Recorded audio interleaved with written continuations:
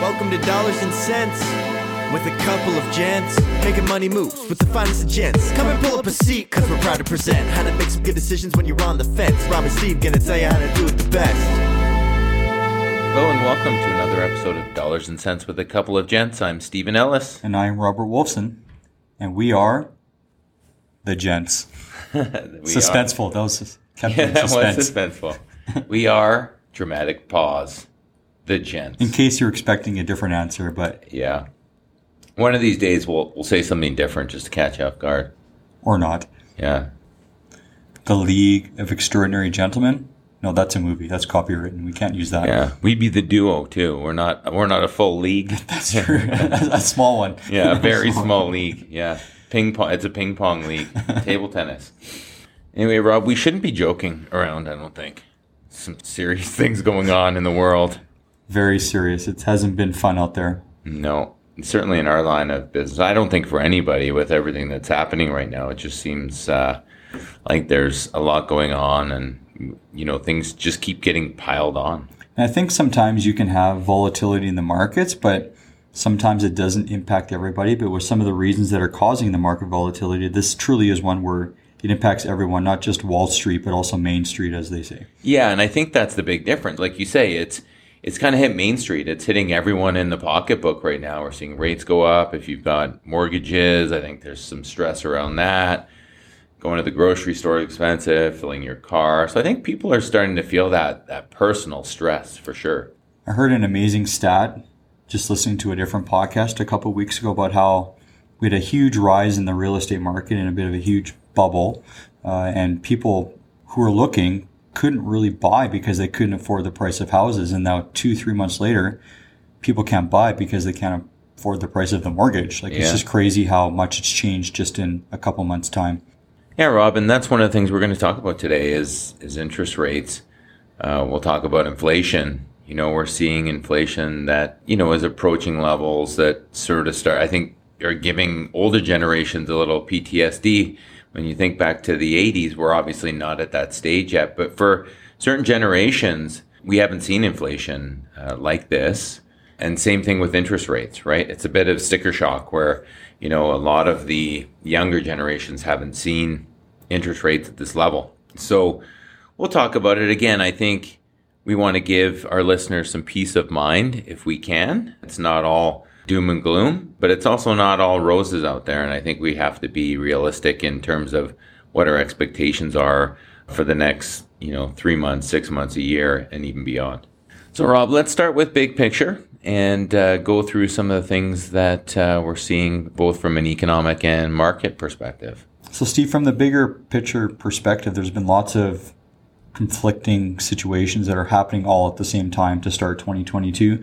A couple overlapping crises, which is really dampening investor confidence. And you mentioned the first one already, just the huge rise in inflation and just really fast and inflation at multi-decade highs that we haven't seen since the early 80s. But on top of that is obviously the geopolitical tensions happening in Europe, the war between Russia and Ukraine, and the impact on food, energy, inflation particularly. And all of these things have banded together and are compounding, impacting corporate spending, growth estimates for companies, for corporate earnings, and just investor confidence in general. And as you talked about, just people, if they want to get out there and spend some money discretionarily, and they may not do that because they're worried about just the cost of living and paying for their staples, their food, their energy, their utilities, their clothing, all that stuff is rising. So you tend to do less of the fun stuff because you have to pay for the necessities first. Right, and we're still not through the supply chain issues that we saw arise as a result of COVID as well. Go back to what you said about things overlapping. The war in the Ukraine is compounding that issue as well. So, as much as we're seeing rates rise and central banks increase interest rates to try and control inflation, there's only so much that monetary policy can tackle, so to speak, right? When you're seeing these other factors like supply chain issues that are contributing to it as well.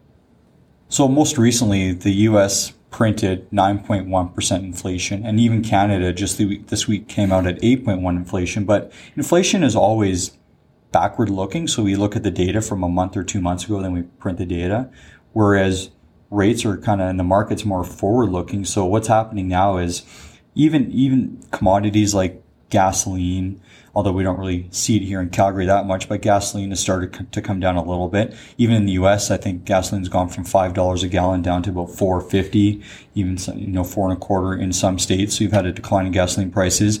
Wheat prices are lower, lumber prices are lower, iron prices. So lots of the base metals are lower than even what they were before the war started.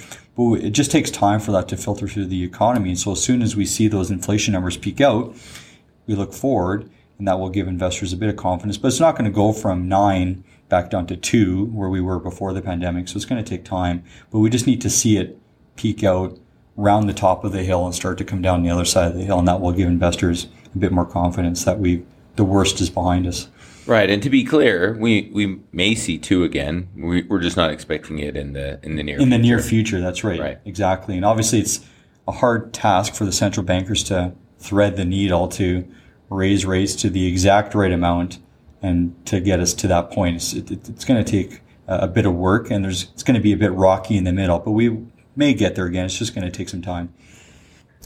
Right, so we've moved beyond big picture a little bit. We started talking about interest rates, so let's just continue along that vein.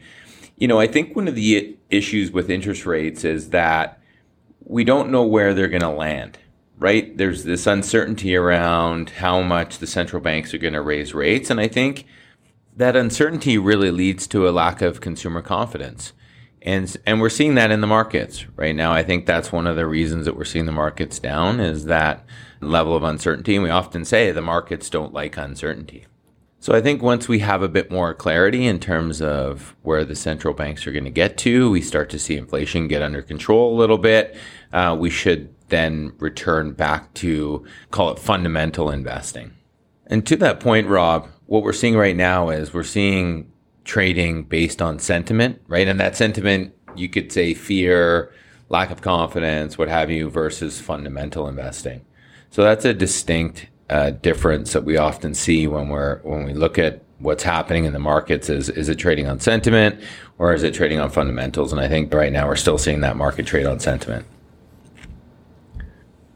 So the big debate right now, Steve, is whether or not we're heading towards a recession or not. Are the central bankers trying to slow down demand so much that they're going to put us into recession? And the short answer is yes. What we don't know, part B of the answer is it going to be a soft landing or a hard landing? So just soft, short, not that protracted or very deep recession. And no one will know, and we won't know till afterwards, but the rates will still need to stay higher longer just to cool down that demand, make sure consumers, which we are a consumer-driven economy, they don't spend as much, and that will bring prices down in the long term.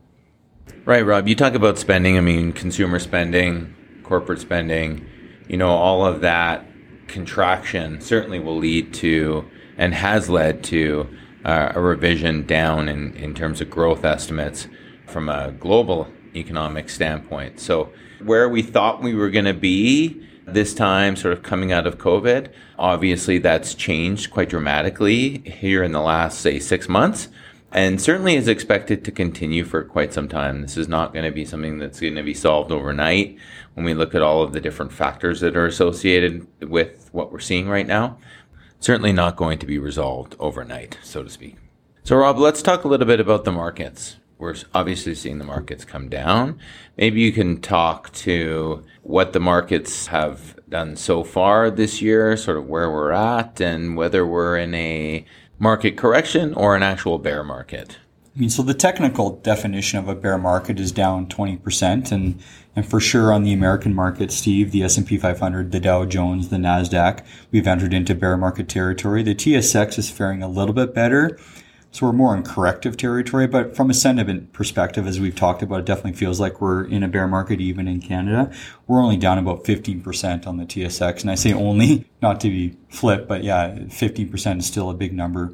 It's amazing because it is the worst start to equity markets. This is an S&P 500 number, Steve, so the biggest 500 companies in the U.S., a great barometer of the economy, with the U.S. being one of the leading consumer economies in the world. But this is only the sixth time going back to 1930 where the S&P 500 has had greater than 15% negative returns to start a calendar year. But I'm looking at a chart that I found, and 100% of the time, the market finishes up, not up, but recovers from the bottom throughout the rest of the year, on average about 15%. So it's just a matter of as we've talked about in our previous podcast, it's about time in the market and not timing the market. So stay the course, stay invested. But to your earlier question about are we in a correction or bear market? So yes, bear market. But I think the good news is, looking at the silver lining, is typically there's always an intra-year correction. Every year we have some sort of volatility, which causes a bit of a run to the exits, some people that take some cash off the table. Typically those are about 10 to 15% in depth and magnitude. We're over 20% on the S&P 500, about 30% on the NASDAQ, about 15% on the TSX. So a lot of the bad news is being priced into the market. So definitely we need to look forward. And any green shoots, I think, will cause investors to find some value and put some money back into the markets. I think the markets really have priced in a lot of that recession risk. It is worth noting that the average decline peak to trough during a recession is about 25 to 30%. Now that's in the U.S., and we use U.S. data. So again, that suggests there may be a little bit more to go, but that we're certainly more than halfway there. We're close. We're definitely close. We like to think we're close here. So if that gives our listeners a little bit of peace of mind as well, and obviously that's historical data. We can't predict the future, but we often use history as a litmus test for what we might expect in the future. One interesting point as well, Steve, is that typically the markets bottom during the recession, not afterwards. So even though the economic data still may be bad, the bottom may be in and the markets may start to rally back even while we're technically in that recessionary period. Right. And I've found myself saying this quite often, that the markets lead us into that recession as well. So by the time we hit recession, the markets have generally sold off to a great extent, which is what we're seeing right now. And one thing too, Steve, that's caused investors a bit more anxiety this time around than in past recessions or pullback is the fixed income component of the portfolio. Typically, you have your bonds and your fixed income investments to provide that capital preservation, that safety net, so to speak. So when your stocks go down, your bonds hold their value, pay some interest, but you just don't have that volatility in the portfolio. But this has been only the fourth time in the history of the markets where both equities and fixed income investments have declined for 2 consecutive quarters together.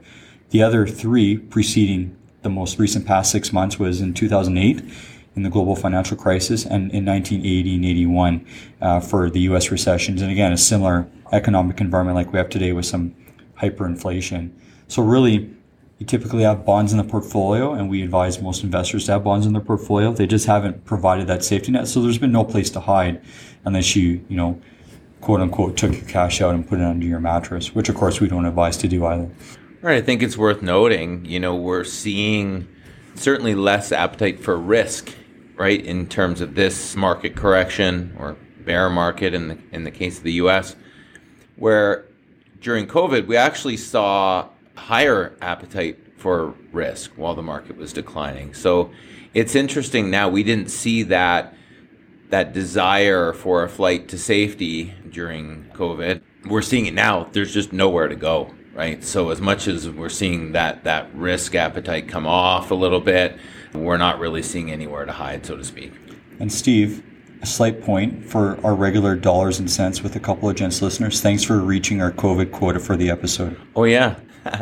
Thanks for pointing that out. I didn't do it on purpose, actually. For those who thought it was over, it isn't. It's not over. Right, Rob, and I just realized I said during COVID. I guess now is also during COVID. It should be. Yeah. 8th wave, I think. Yeah, I think people know what I mean when I say during COVID. So, Rob, I don't need to mention COVID again, but I will just one more time, because I'm just going to talk about what needs to happen to get back on track here. Okay. We need COVID to go away. We need Russia to withdraw from the Ukraine. We need inflation to come down closer to 3%. What else? That's it. That's it. Let's just get those things sorted out. Let's get back to normal. Snap your finger. Easy. Yeah. No more monkeypox. We need to find a way to sort out these supply chain issues. Oh, and airline issues right now too. Yeah. Getting the passport. Or your bag, your luggage. Yeah. Or not having your flights changed or canceled on you. Anyway, now we're just piling on. Those things really aren't that important. It's like low-hanging fruit. Yeah, exactly. 3 months away will be the midterm presidential elections as well, too. And there's always volatility around U.S. politics. And Sure. in the second quarter of an election year, whether it's the presidential cycle or the midterm elections, there's always a bit more volatility as well too. But of course, once we get through the midterm elections, a bit of an exhale, and then we need to start talking about who's going to be the nominations for president in 2024. So that doesn't seem to end, but definitely we'll have a bit of volatility into the November 8th midterm elections as well. Lots going on. I don't know, was today's episode just too negative? It's a bit heavy, but unfortunately it's the reality of what we're living in today. But I think at the end of the day, what I want listeners to take away is, yeah, it's been a bad start, but a lot of the bad news is priced in. We're getting there. We're not out of the woods yet, but we're definitely making our way through the forest. So hang in there. Listen to our last episode, reframe the negativity. Yeah. And we'll get there. Absolutely. So let's end on some positive news, Steve. Okay. What you've been doing so far this summer, what you've been watching on TV, anything exciting?